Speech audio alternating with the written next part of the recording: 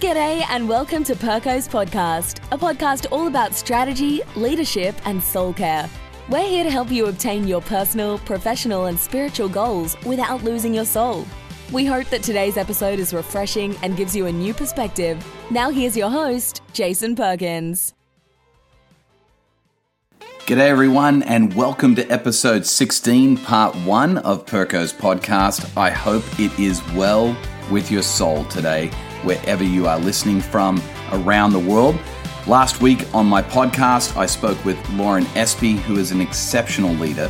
She shared so much wisdom in relationship to soul care, and especially for those of us that are in leadership positions. She's also a wife and a mom, and she just shared so much great information. So if you missed that conversation, I just wanted to remind you, you can go back and listen to part 1 and part 2 of that conversation with Lauren Espy, and I would highly recommend it to you. In fact, one of our listeners from the US reached out to us over the past week and shared this quote from Lauren's episode that has been running through his mind on repeat lately. Lauren said this in the episode. She said, "I'm a good human doer, but I'm a bad human being." Eric, the listener, wrote in and he went on to say that he has been focusing on being for people instead of a taskmaster this week, and that episode was incredibly impactful for him, he told us. Eric, I'm so glad that Lauren's conversation was impactful for you, and I'm so grateful that you connected with us online to share your feedback. That really means the world to me. We would love to hear from you as well that are listening to this episode, so stick around to the end of the podcast today and I will share with you how exactly you can connect with us online, just like Eric did. Now, I'm super excited to introduce you to today's guest, a friend of mine, Jamin Fraser. Jamin is the founder of the Insecurity Project. He's also the author of Elegantly Simple Solution to Complex People Problems, and most recently, Unhindered, the 7 Essential Practices for Overcoming Insecurity. It's a fantastic book.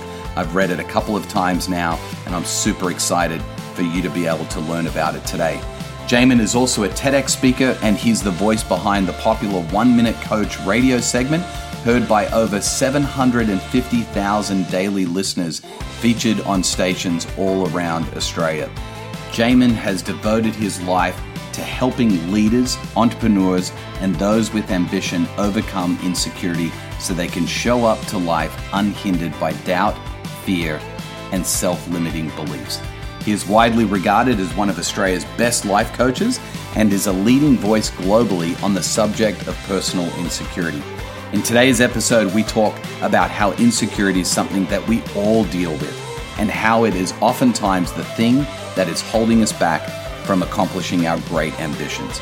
Without any further ado, here is my conversation with my good friend, Jamin.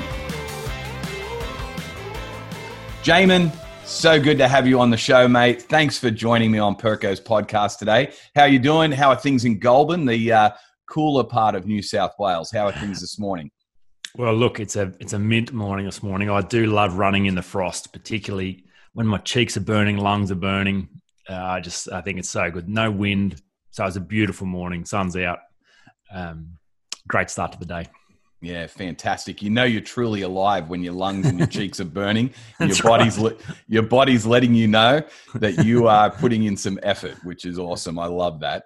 Well, listen, we're going to dive right in. For those that are maybe new to the podcast, our goal here is pretty simple.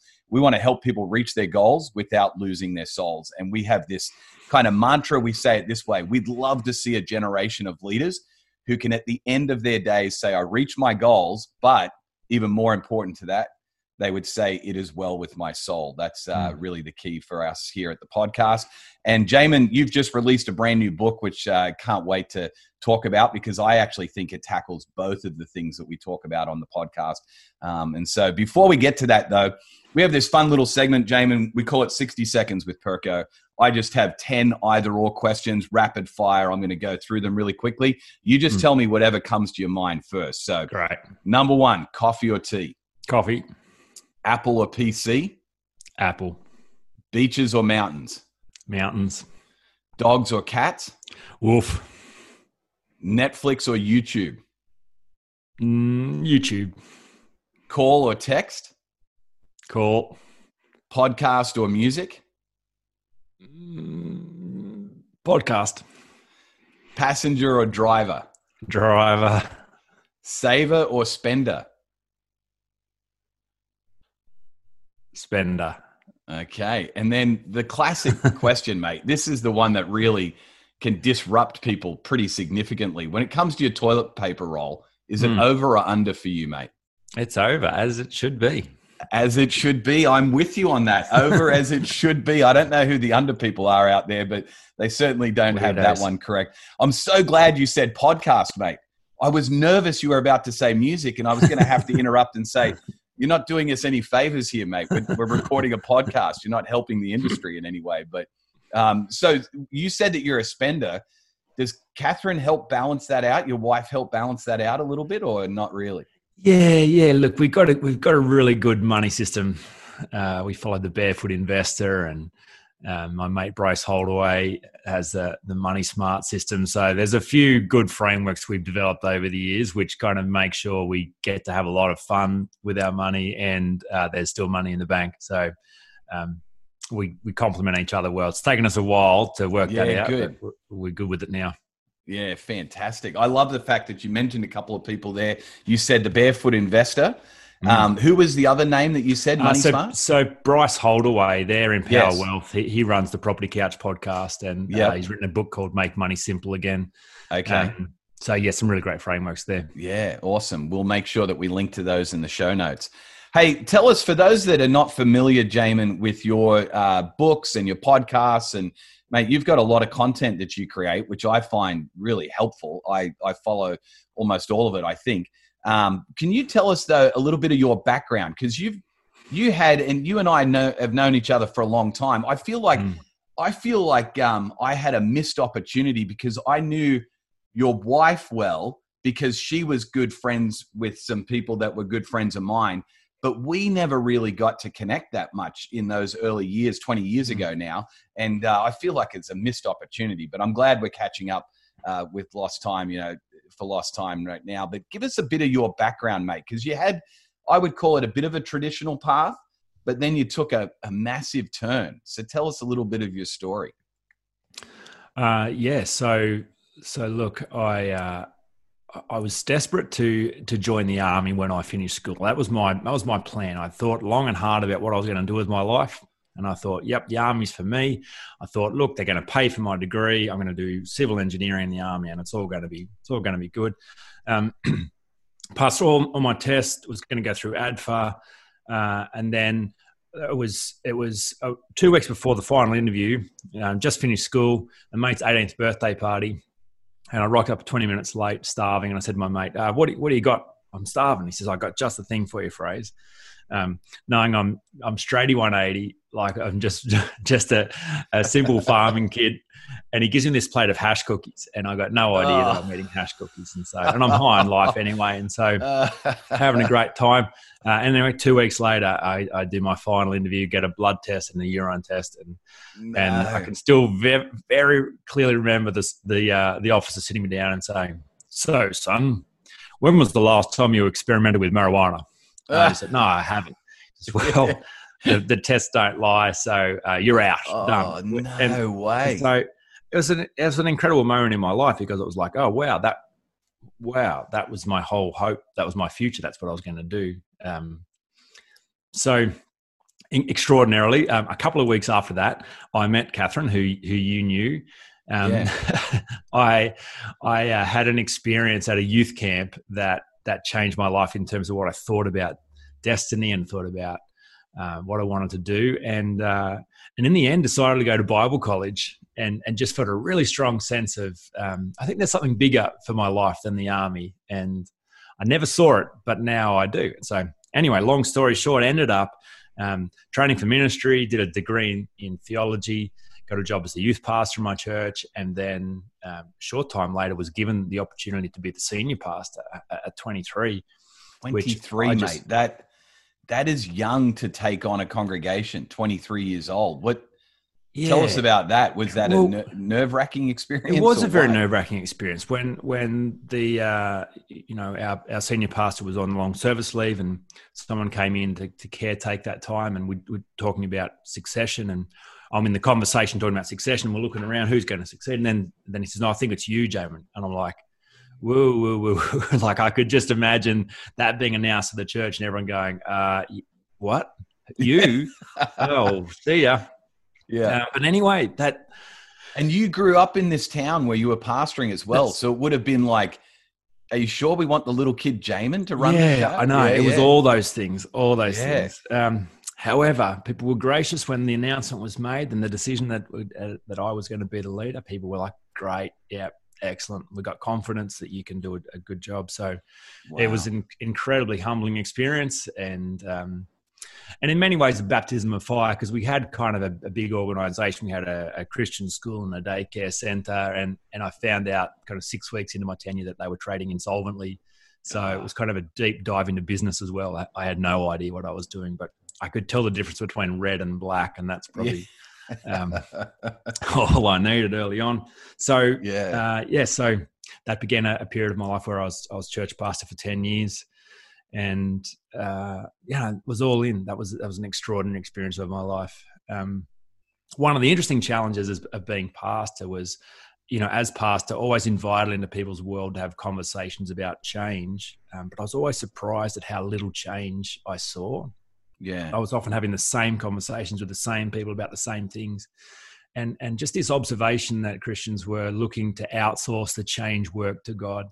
If I just believe, if I just have faith, if I just pray, God will somehow magically take care of the rest. And I just thought, I'm sure there's an invitation to participate in this. I'm sure God's greatest gifts are choice and responsibility, but most people wanted to give them back.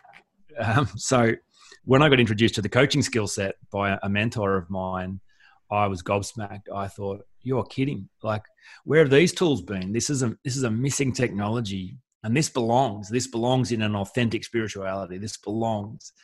And so I, as I tend to do, dived in boots and all and went and did a diploma in coaching, and was just so compelled by that skill set. And in the end, just felt that was more aligned to who I was designed to be, where I was called to be, and how I could be most effective. And so resigned as my job as a pastor, handed that church over to a couple I'd raised up, and began a coaching business.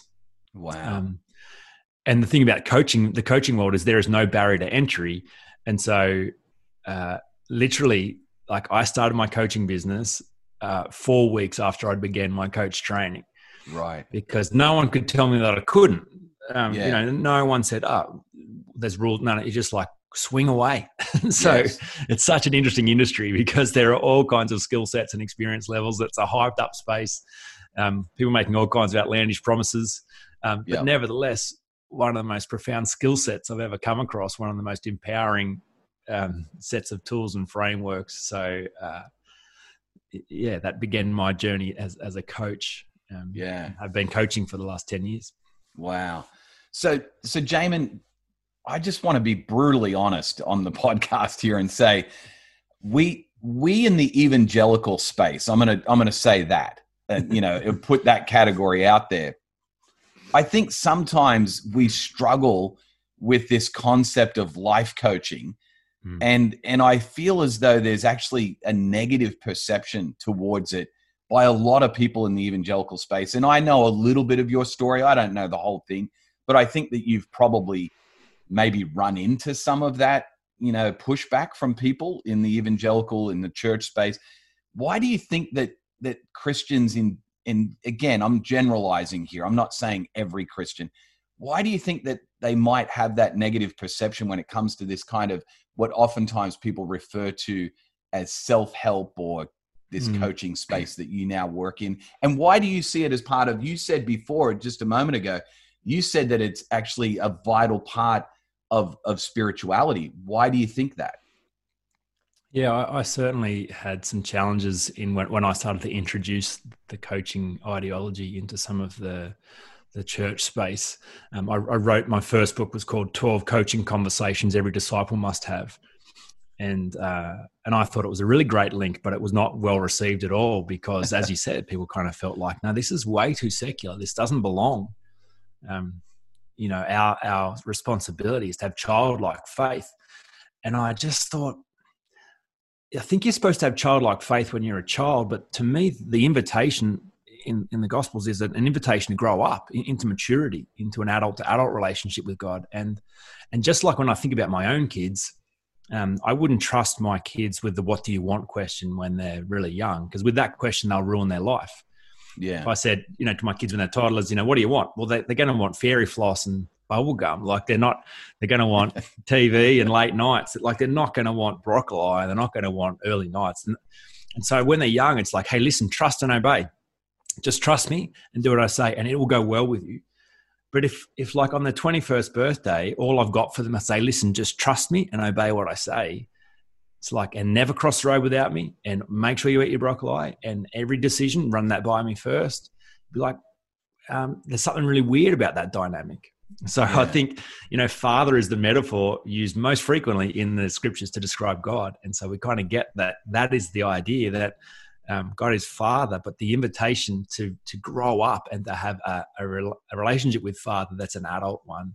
So that requires you to take responsibility. That just like the child moving into adulthood, they got to work out some stuff for themselves. They've got to understand who they are. They've got to understand what motivates them. They've got to make some mistakes. They've got to fall on their face. They've got to understand what drives them. So I think, the reason why it feels so secular for Christians is because this idea that the most spiritual you can be as a child, I think that's a really clever hideout because, as a child, it's never your responsibility and never your fault. So I think people just kind of get in this place where it's safe to blame it all on God and wait for God to take responsibility. Then you can never get found out. So I think life requires more than that. An authentic spirituality requires, blood on your knees. You get knocked down, you fail, you miss it. But that's the only way that you learn, and that's when you find something real by having a go yourself, taking responsibility.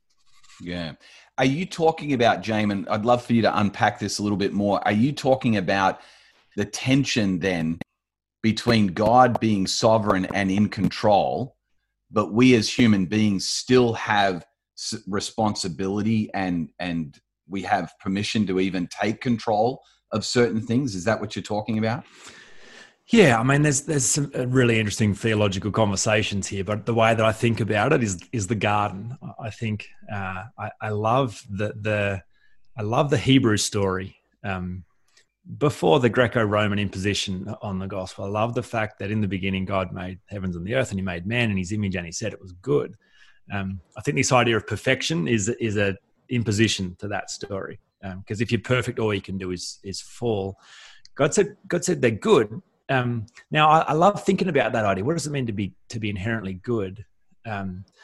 Like you can't really say you're good unless you could have had the opportunity to be bad. It's like you can't really say you've loved someone unless you could have hated them. Otherwise, like you had to. It's not real. Like if I'm away on a trip and I bring some flowers home for Kat and she says, "Oh, thank you, that's lovely." And I said, "Well, I didn't want to, but I was reading this book at the airport that says husbands must bring flowers home for wives." Yeah. So I didn't want to, but here, this is what I have to do. She'd like, "Well, you know what you can do with those flowers? Yeah. Jam them. They all of a sudden mean nothing." I think about marriage being, we're not married because of a historical decision to say yes to each other. We're here because we said yes today. And you can't say yes unless you can say no. So I think this idea of choice, this idea of God is not afraid to give us choice, because it's choice that makes us real. It's choice that makes us alive. We can do terrible things with those choices, but we can also do wonderful things. And so I love thinking about just the wonder of the design is putting responsibility and choice, two incredibly dangerous gifts, because we can do all kinds of terrible things. But when we use them to draw close to God, to be kind to ourselves and others, to bring the kingdom to the earth, then it's real, then it's powerful. So I think that's kind of the tension, this beautiful wisdom that would give us power, knowing we could make a mess of it, but knowing there was no other way for it to be real. So I love exploring what does it mean to use the power we've been given well. And that means owning who we are and understanding how we work and taking full responsibility to do well with the gift we've been given. Yeah.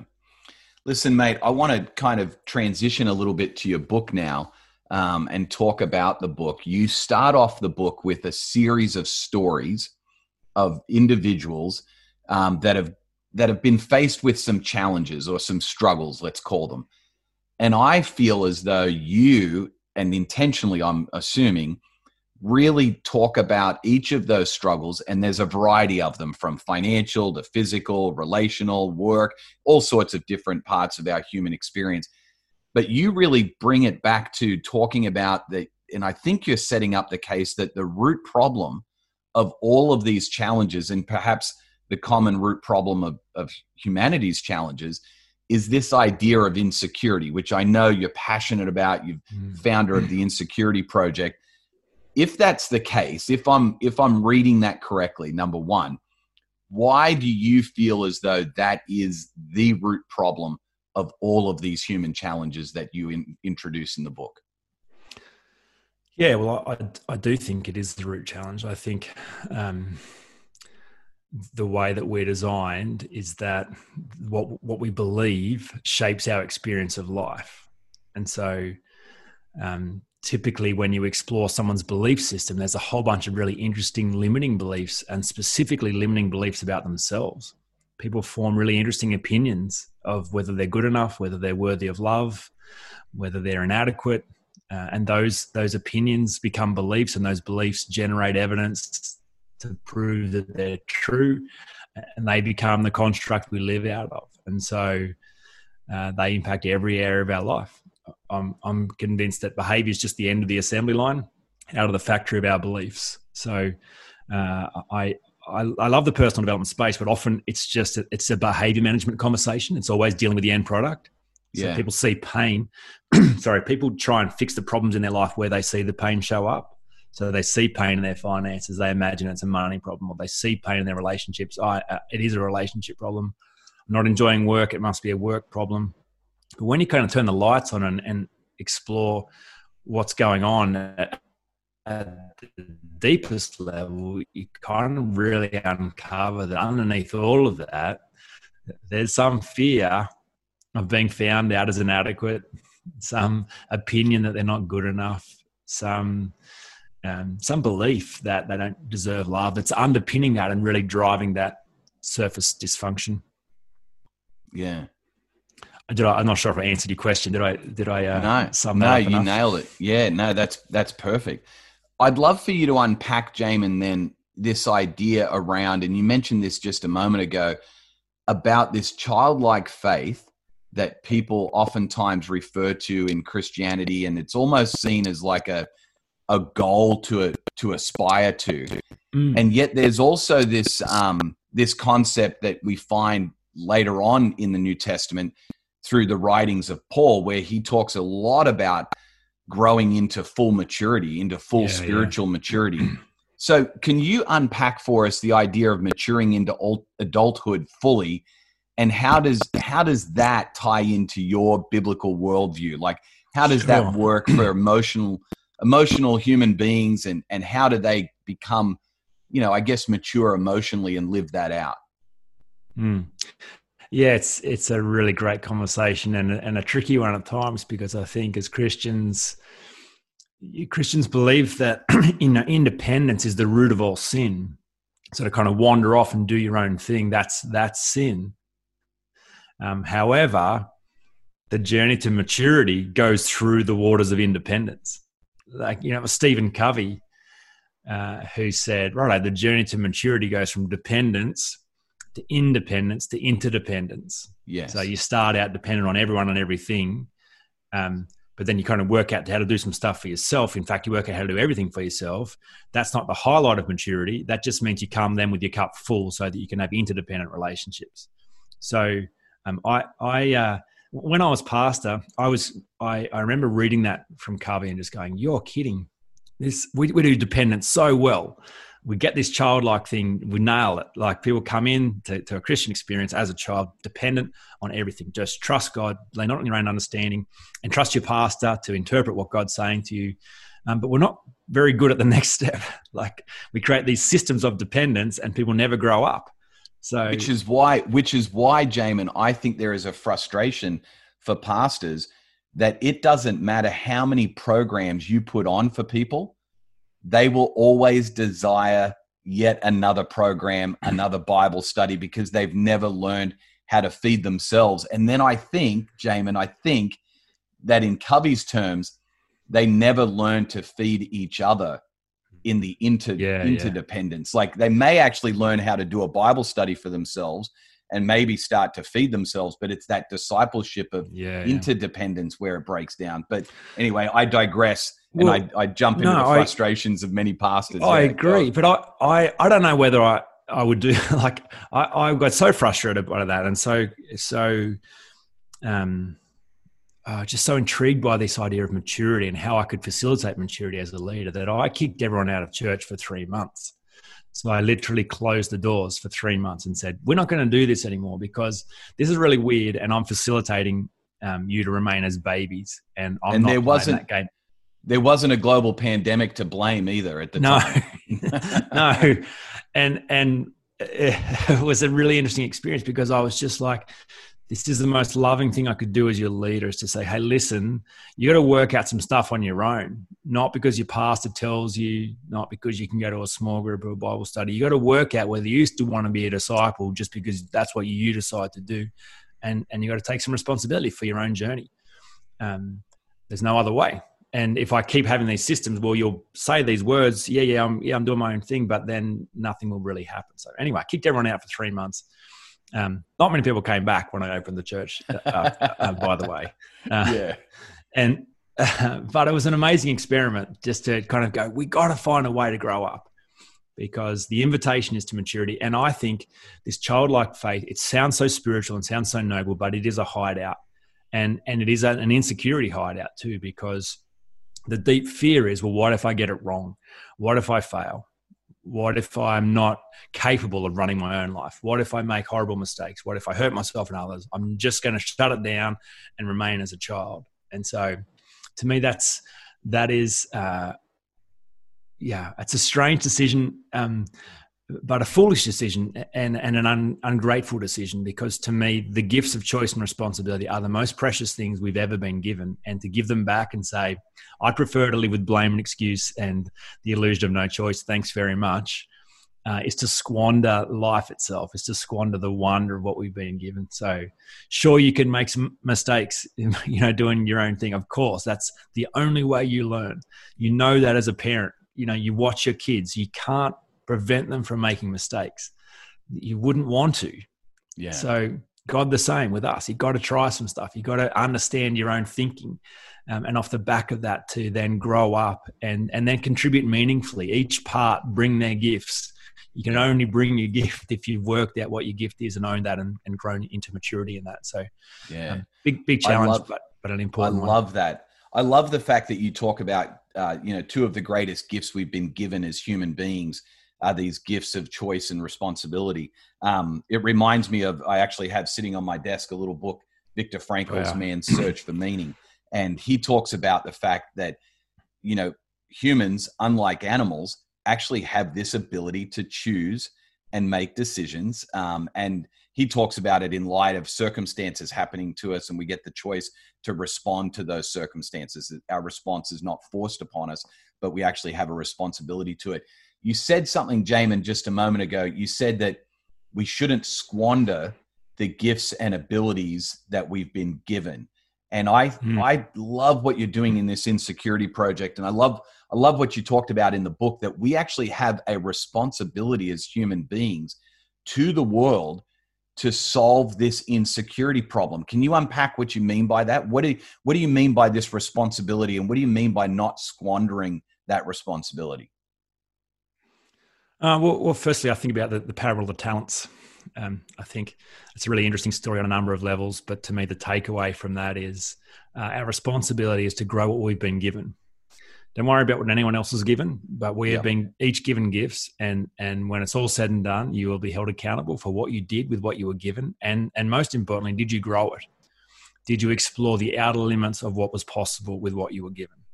So that is a responsibility for growth. That is a responsibility to go, I can't stay here. I can't just bunker down for the sake of fear of what I might lose, which is the insecurity problem. What if I show up and bring my best and my best is not good enough, and then I'll be found out? So what I'm going to do is not do anything. I'm just going to defer to someone else's wisdom, trust someone else's judgment. It serves someone else's agenda. Also, it's not my responsibility. But that is a foolish decision, and one that you'll be sad that you made. So I think insecurity causes each of us, inherently beautiful, wonderful, creative people, to make decisions that hurt ourselves and each other. It's our insecurity that causes us to be tribal and selfish and greedy and needy. Like it's unattractive and unkind. It's the people who do the best work in the world. They show up confident that they're already enough. There's nothing to prove. There's nothing to defend. They're free to give out of the overflow of who they are. And that's not just good for them. It's not just good for their family. When you show up like that, you then bring a gift to the world. And that has an incredible ripple effect. That has an incredible impact on all those around you. And so we have some great challenges in the world today. And I think they're not technological challenges as they may have been in other eras. I think our technology is racing ahead. The great challenge is whether we will grow up as human beings, whether we will deal with our dysfunction, whether we will develop our capacity to show up with maturity and confidence and security. I think that is the great challenge on the world today, because it's our insecurity that causes us to rape and pillage the planet and drive into consumerism deeper and deeper to make sure we meet our own needs, for fear that we'll miss out. But it's the secure person who's free to show up and give and contribute rather than take. Jamin, it sounds a lot like you are inviting people into a process of doing what some people would refer to as deep work. What would you say to the person that just says, hey, I'm too old, or I'm too far gone, or quite frankly, Jamin, I just don't know if I want to go on the journey of doing that kind of hard work to deal with some of these deeper issues in my life? What would you say to them?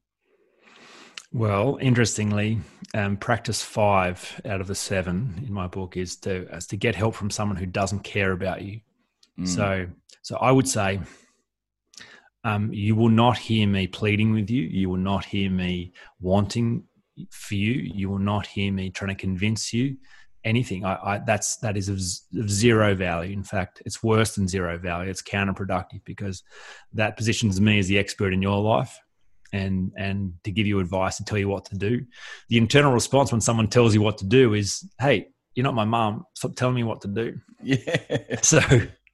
So I think there are some people who will never deal with this. In fact, a lot of people will never face their fears and deal with their insecurity. However, for those who have ears and eyes and are ready, beautiful. There's a framework, there's tools, there's a way of entering into a process for doing deep work that produces lasting change. And so I've positioned myself to serve those who are ready, and rather than to kind of try and convince the unwilling or those who will never be ready. That's my decision about where I can be most effective. Well, I hope that every single one of us listening to the podcast today are ready to tackle this insecurity problem that we all face. And if that's the case for you, then I hope you'll join us next week for part 2 of this conversation, because Jamin's going to dive into the many steps that we need to take in order to begin working on our own insecurity. There are so many great things that stood out to me from this first part of the conversation, but something that really kind of jumped out to me as Jamin was talking about it was this idea of maturing in our faith. So many of us that come to following Jesus and come to our Heavenly Father do so with a real childlike faith in the beginning, but our Heavenly Father really has a desire for us to mature into an adult-like faith.